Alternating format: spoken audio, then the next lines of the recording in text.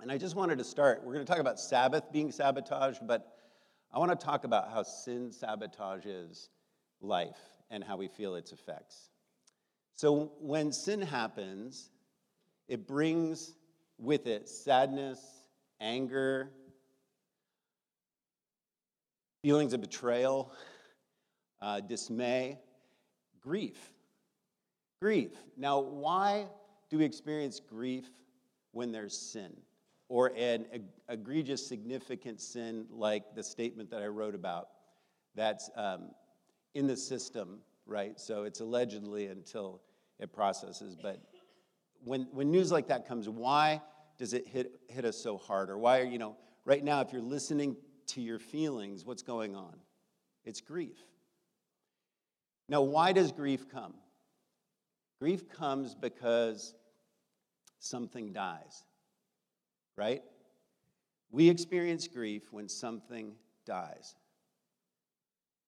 It could be a person, it could be a dream, it could be an ideal, it could be a job or a career move when you're fired.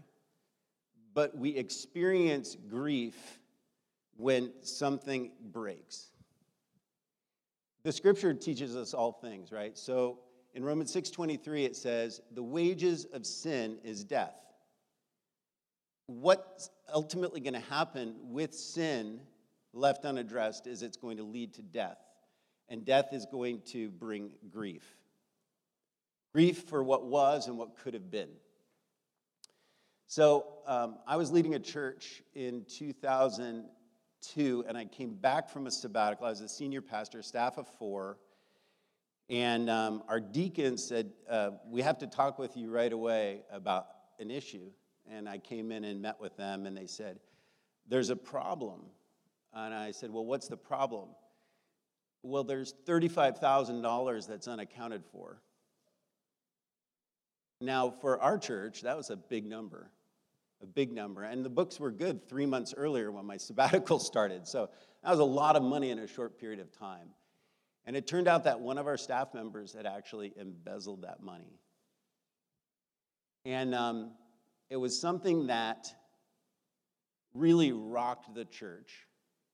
And there was a death of momentum. There was a death of kind of some dreams or some things that we were going to work on. Yes, with that $35,000. But this was a woman who also, in her relational connections, was very beloved. And so there were very mixed feelings about everything that went on. And then for a period of weeks and even months, there was a lot of process by which we had to understand how to rebuild that.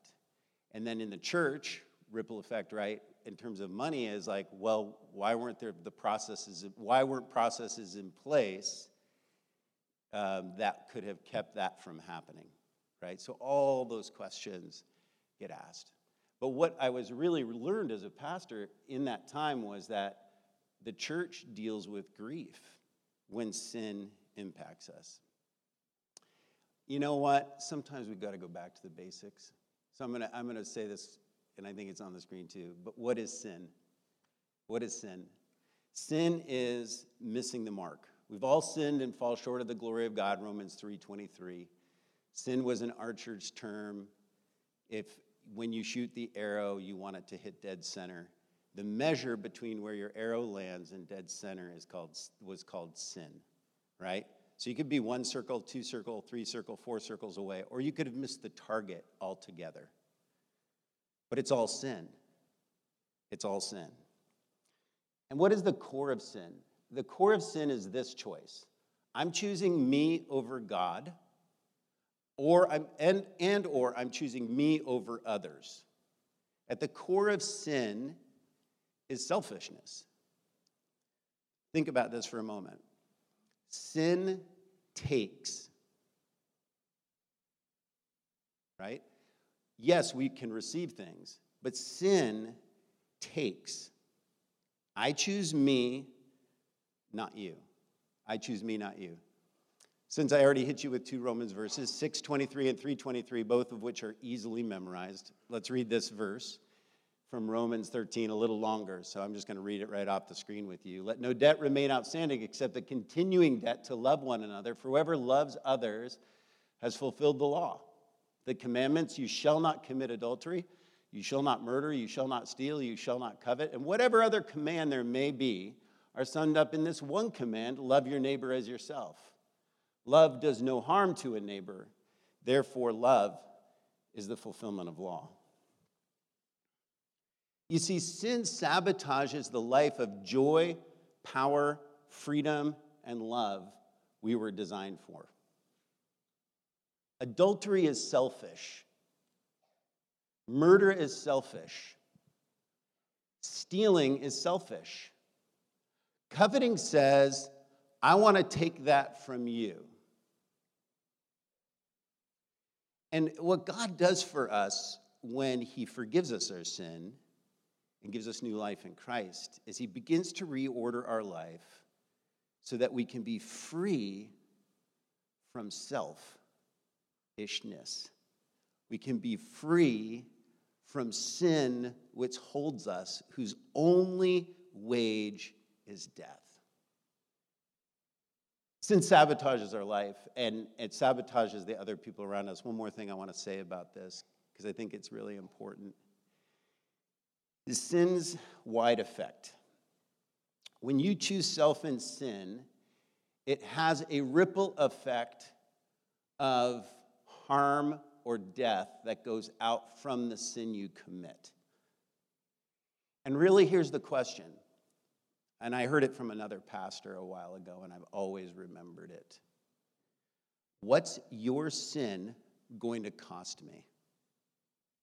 What's your sin going to cost me? In other words, sin is never a solo activity that doesn't affect someone else. Even if you're by yourself in your room with no one else around. Does that make sense? It's going to have an effect. And the bigger the sin, the bigger the cost, and the bigger the ripple effect.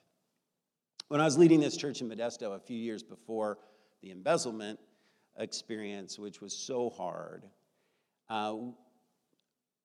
many churches in the city were cooperating really, really well on prayer and service and evangelism. It was a time where actually thousands and thousands of people were meeting Jesus for the first time. It was a brilliant time, wonderful time. And there was a council of 12 pastors who worked together on some things, and I was the young guy at the time on that group working, and my job was actually media relations. I was working with the paper and TV stations because there were some things that were so unusual for church to be doing that it became newsworthy in a positive way. Well, along this path, there was something that happened with one of the key leaders, one of the really two leaders of the 12, where some sin that had occurred earlier in his life and ministry, which had been unaddressed, surfaced. It had been an adulterous affair. And I can't go into the detail, we don't have time today, but I want you to know what I'm talking about here about feeling the effects of sin and grief and the choice of self over someone else and not being willing to let that come into the light where God works. You know, this had this massive ripple effect where for 7 years we had worked and cooperated together, and then there was another 7 years where those relationships and that trust had been torn apart by this one situation and how it came to light and how it was responded to citywide, and just, put a pause on that. Now, the last 7-8 years in Modesto, things have been popping. Anybody Modesto? Come on. 10 years there means humility. My wife goes, that's why God put us there. He knew we had too much pride, and he's going to put us there to learn some things. Boy, did we learn some things. But this idea of sin sabotaging our life, right? Part of it is, why are we susceptible to sin? Even when we've come to forgiveness and receive the forgiveness of Christ, how do we become vulnerable or susceptible where you look at someone where something big might come to light, like I shared earlier, and you can go, well, how could that happen? Well, we make ourselves vulnerable to sin. And honestly, I think one of the ways we become vulnerable to sin is to disobey God and not live in his pattern for living, part of which is Sabbath. Let's look at this next scripture from Isaiah. It's a powerful scripture, Isaiah 30:15. I got to fix the slide next time I preach. This is what the sovereign Lord, the Holy One of Israel, says. So this is the prophetic voice, right? Why was Israel facing such difficulty? They were about to experience the consequences of their sin, which was the entire destruction of the city of Jerusalem. Talk about wide effect. The death of many children and young people, terrible effect. The prophet speaks and he says, and he's sharing the word of the Lord, what God was saying to the people. This is what the sovereign Lord, the Holy One of Israel, says. In repentance and rest is your salvation. In quietness and trust is your strength. Mistyping, so bear with me. But you would have none of it. But you would have none of it. You know, stiff-arming God. God says, this is how life is going to be ordered, well, true, beautiful, strengthening, alive. But the people of Israel say, I'm not going to have any of that. I'm not going to do that. I'm not going to do that. Let's go to the next screen. So that's really, in terms of Sabbath being sabotaged, I said last week that UN did a great work in setting us up and showing us what Sabbath can be. Really, the Sabbath design is in Genesis 1 and 2 in the actually created order and the created design. Rest is an unself-conscious love of God and other and creation, a sense of goodness. The Hebrew word that they used for it and still do is shalom. Maybe you've had a moment or two in your life where you actually felt it. And here's what the feeling is like. All is good in my world. All is good in the world. I don't know why, but I feel right with God and right with others as much as I can be and connected to what and how God created the world to be. I encourage you, if you weren't here last week, to go online and listen to that sermon that UN preached. It was wonderful. But what happened? Something happened. There was a demise in Genesis chapter 3. Why? The woman did what? And this isn't on the woman because the man was standing there letting her do it. So it's on them, right? But what did she do in the story? Think with me for a minute. Many of you know the story very, very well. She took the fruit that God had said, don't eat of that fruit. In other words, God was saying, trust me. If you take, something bad is going to happen. Surely you will die. And what happened when she took was that the garden was disrupted. The garden that God had created human beings, even human beings like you and I, to live in, that glorious, wonderful reality of God's reign and rule that Jesus ushered in, calling it the kingdom of God, but that garden was disrupted. And grief came. Why? Because something dies with sin. The wages of sin is death. That's what God said in the beginning. And death began to flow toward Adam and Eve when only life had before.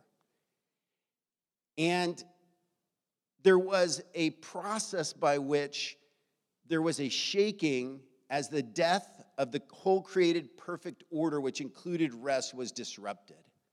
And we see it very practically in the things that then entered into their life. The toil of the ground, the toil of work to get food, the pain in women's labor of bringing children into the world, and even all of creation being disrupted and being cut off between the garden and the wilderness. And in Romans, Paul writes and says, all creation is groaning until the revelation of the sons of humanity. because all of creation was shaken. So you might ask yourself, like I did, as I was preparing this message and thinking about what we just talked about, is Adam and Eve, what's your sin going to cost me? What did their sin cost me? Our foremother and our forefather, what did it cost us? And I want to suggest to you that all of the sin of humankind finds its origin in taking and self instead of God and other. And the created order was shaken. And people began to rely on themselves. Now I want to pause here. I want to bring a little light and levity and hope to all of us. Because I want to talk to you about understanding how Sabbath works. Why was it so important to God? Let's go to we are so in sync. I loved that. Just turned around and it was there. Oh, flip. So understanding how Sabbath works. Why was it so important to God to give us Sabbath? So I'm going to stack on to Yuen's talk last week. And I want you to know that after 6 days, God had finished creating, and it was the seventh day, and God rested. I want to clarify something for all of us. You ready?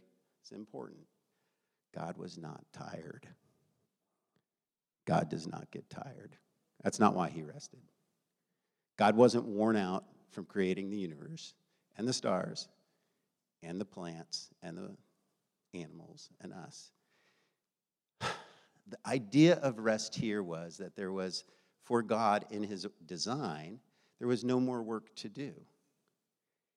And so the idea of rested here is that he could be seated in authority and look out and say, it is very good. And rest to enjoy what he had created, to enjoy Adam and Eve, to enjoy the way that supernovas look in the distant parts of the universe and the way that a seed grows into a flower and a bee pollinates the cherry tree. And God could just rest and enjoy what he'd made. And so when he gives Sabbath to us, when he gives Sabbath to humanity, he's wanting us to understand that he wants us to be liberated from the idea that we always have to provide or work for ourselves, that we can rest in what he's already finished and completed. So in keeping Sabbath, and we have a couple more weeks to think about this and even hear from our pastoral candidate next weekend about it. In keeping Sabbath, four things happen, but two things to start with is that we take some time to understand our acceptance. In other words, that we have been already accepted and loved by God. God chose you. God chose me. God revealed his grace to you. God thinks well of you. God wants to be intimate in relationship with you and with all the people on the earth. God has done a profound work, beginning with the taking in the garden to bring the redemptive work and power of Christ to be applied. But when we stop our busyness, we're able to begin to understand and receive that acceptance.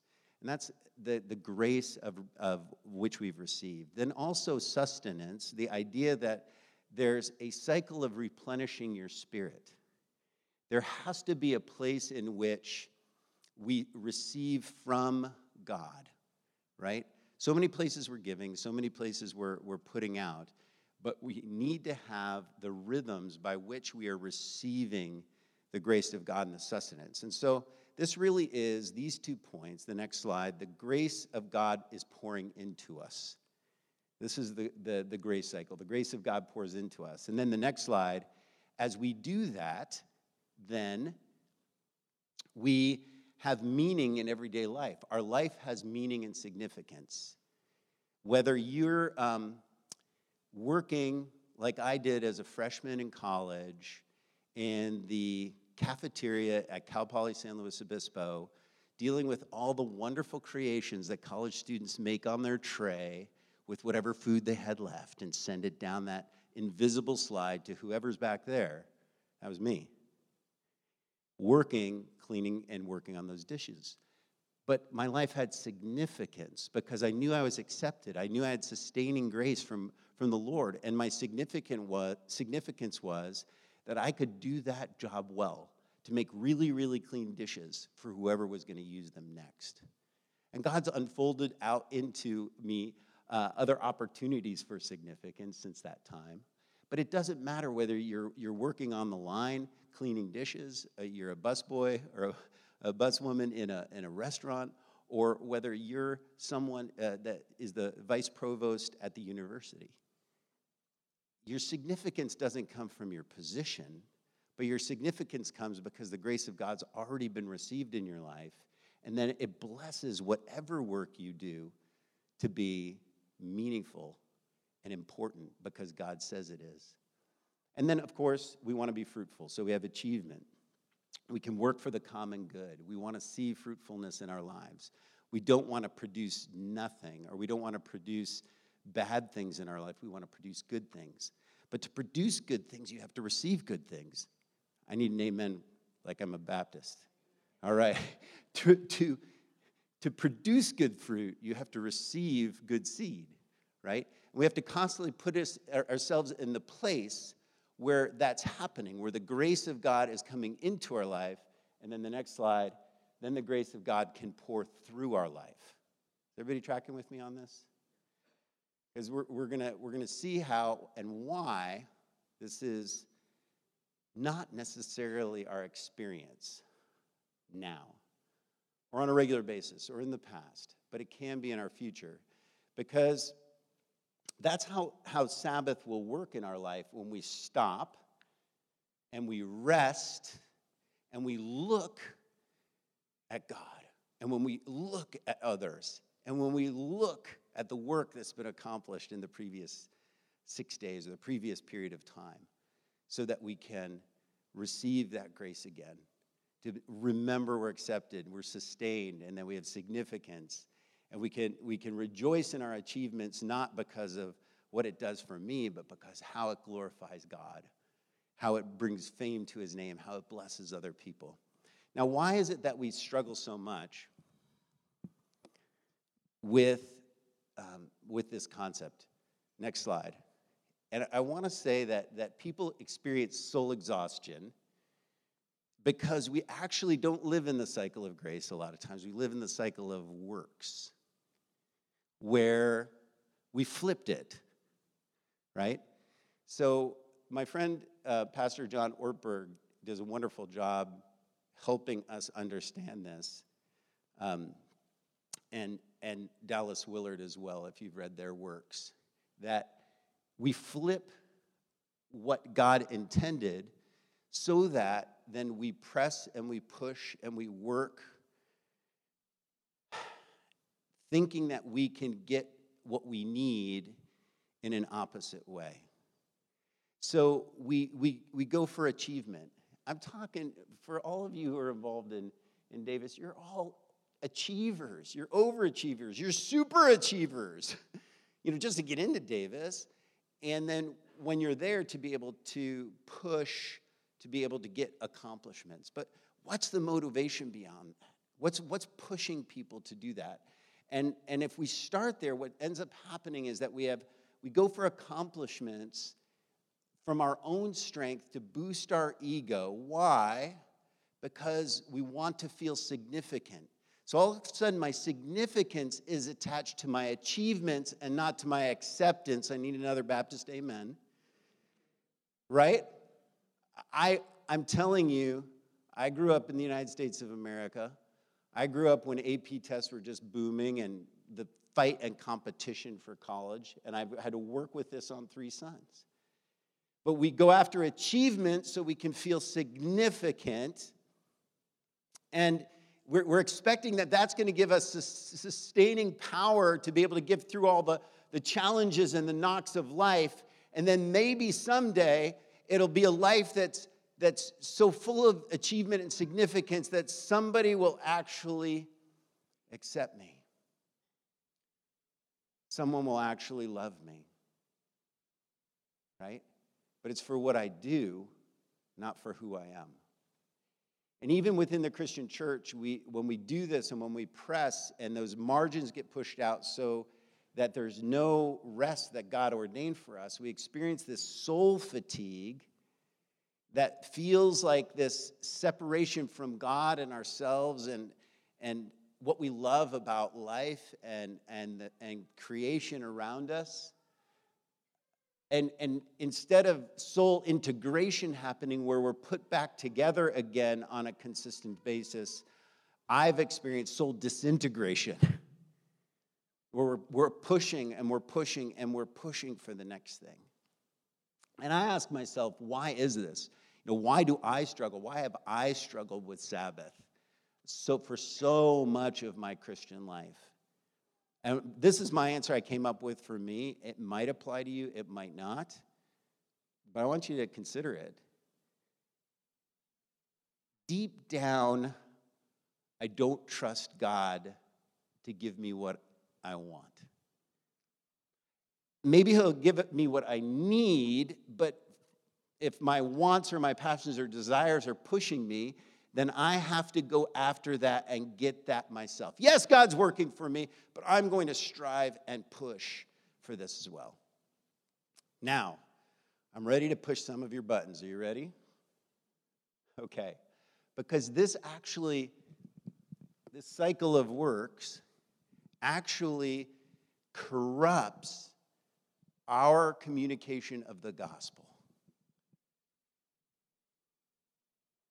We tell the story of Jesus who came with angelic hosts proclaiming him and kings worshiping him.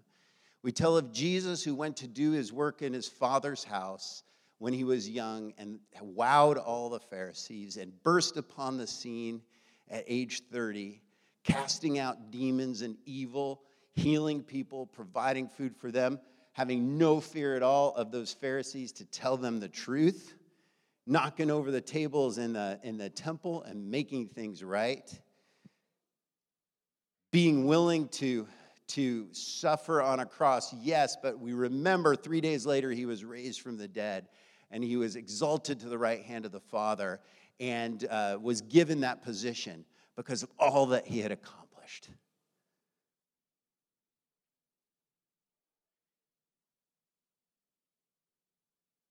But was it really that way? Is that the gospel? Is that the life of Jesus? Taking his highlight reel, like we often do, show people our highlight reel, right? Or what was it really like? Was it that Jesus was born into a household of poverty, of working class people, lower socioeconomic status, but with good parents who cared for him, that he submitted to his parents' authority and grew up really in obscurity for 30 years. And when his public ministry did begin, it started with his baptism.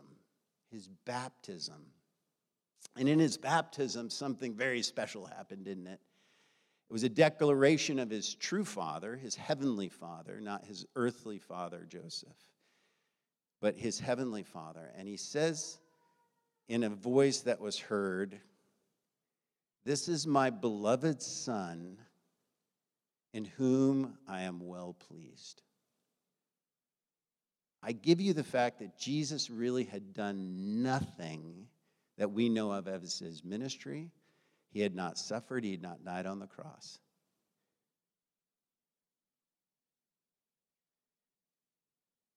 And the Father just says, I love my Son. I accept my Son. I honor my Son. I bless him. Jesus in his life grabbed hold of sustaining grace. What? He took long walks. He talked with good friends. He went alone to be with his heavenly Father. He went to synagogue. He did a bunch of things, right, to experience the sustaining grace. And his significance and his achievements are notable where the grace of God flowed through his life and his ministry. But it started in that cycle of grace, of experiencing that voice from the Father.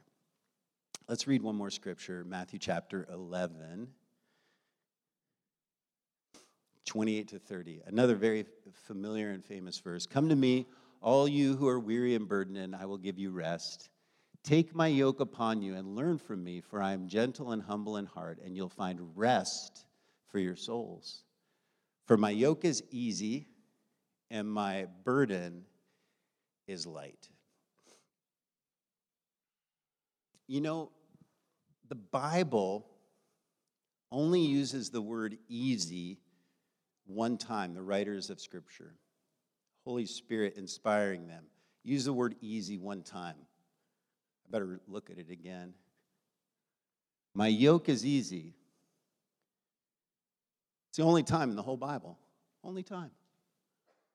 The Bible says nothing is easy. One more Baptist amen and I'll stop.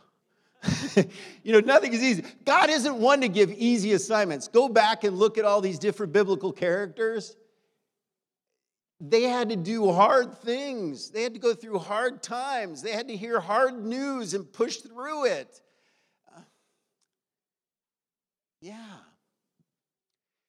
But Jesus could make this claim saying that his yoke is easy. And so what is offered to us, Discovery Church, is not an easy life, but an easy yoke. What is offered to you today, even if you're awakening to who Jesus Christ is, God does not promise you an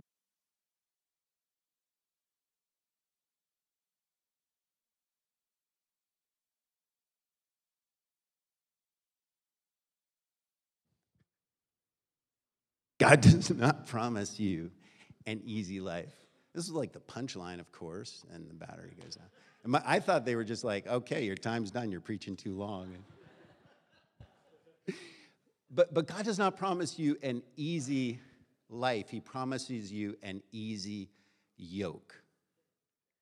So if you're yoked to Jesus, the yoke, everybody knows, like, you've seen it before on oxen or whatever, ties two together, right? So when your life is linked to Jesus, that's the one thing that's easy when you're yoked to Jesus. You see, Sabbath is found in Jesus, and this will get elaborated on in the next couple weeks. Sabbath is found in Jesus. And the key Sabbath question for us is, what strengthens the soul? If Jesus says, I will give you rest because of your link to me, you'll have soul rest instead of soul fatigue. Because when you're linked to Jesus, he's really close to you and he's whispering in your ear, you're my beloved one. I just think so much of you. You just hung in there this week and I'm so proud of you. Yeah, you're going to be with me, not just today, but all your days. And I'll usher you into heaven. Whatever you do for me, we're going to do it together. Discovery Church, we're broken inside because we flipped it. We've got to flip it back. And we've got to create the space by which, in little ways throughout the week, but in a rhythm that God has given us, on a cyclical basis, on a weekly basis, to say, I'm creating this time and space to remember that I'm linked to Jesus. And he's the one who's going to refresh my soul. And he's the one who tells me the truth about me, about others in the world. And he's the one who's going to keep me from taking and from sin. And he's going to allow me to be giving and glorifying him. Lord, there's so much more to talk about here, but just in this time of reflection, I pray that we would have strong rest and refreshment in the message that we've received. Thank you, Jesus, for forgiving sin. Thank you for the worship that we can give you. Thank you for what the table means to us and the rhythm we have as a church to share in that table week after week. Let it be deeply meaningful to us today, for we recognize that the wrongs we have done and the wrongs done to us were nailed there with you, Jesus, there on the cross.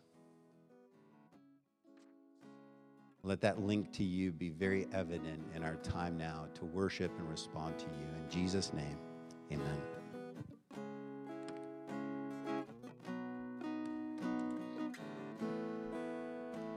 Thank you, Jeff. We're going to enter into our time of response, and this is an opportunity for us to sit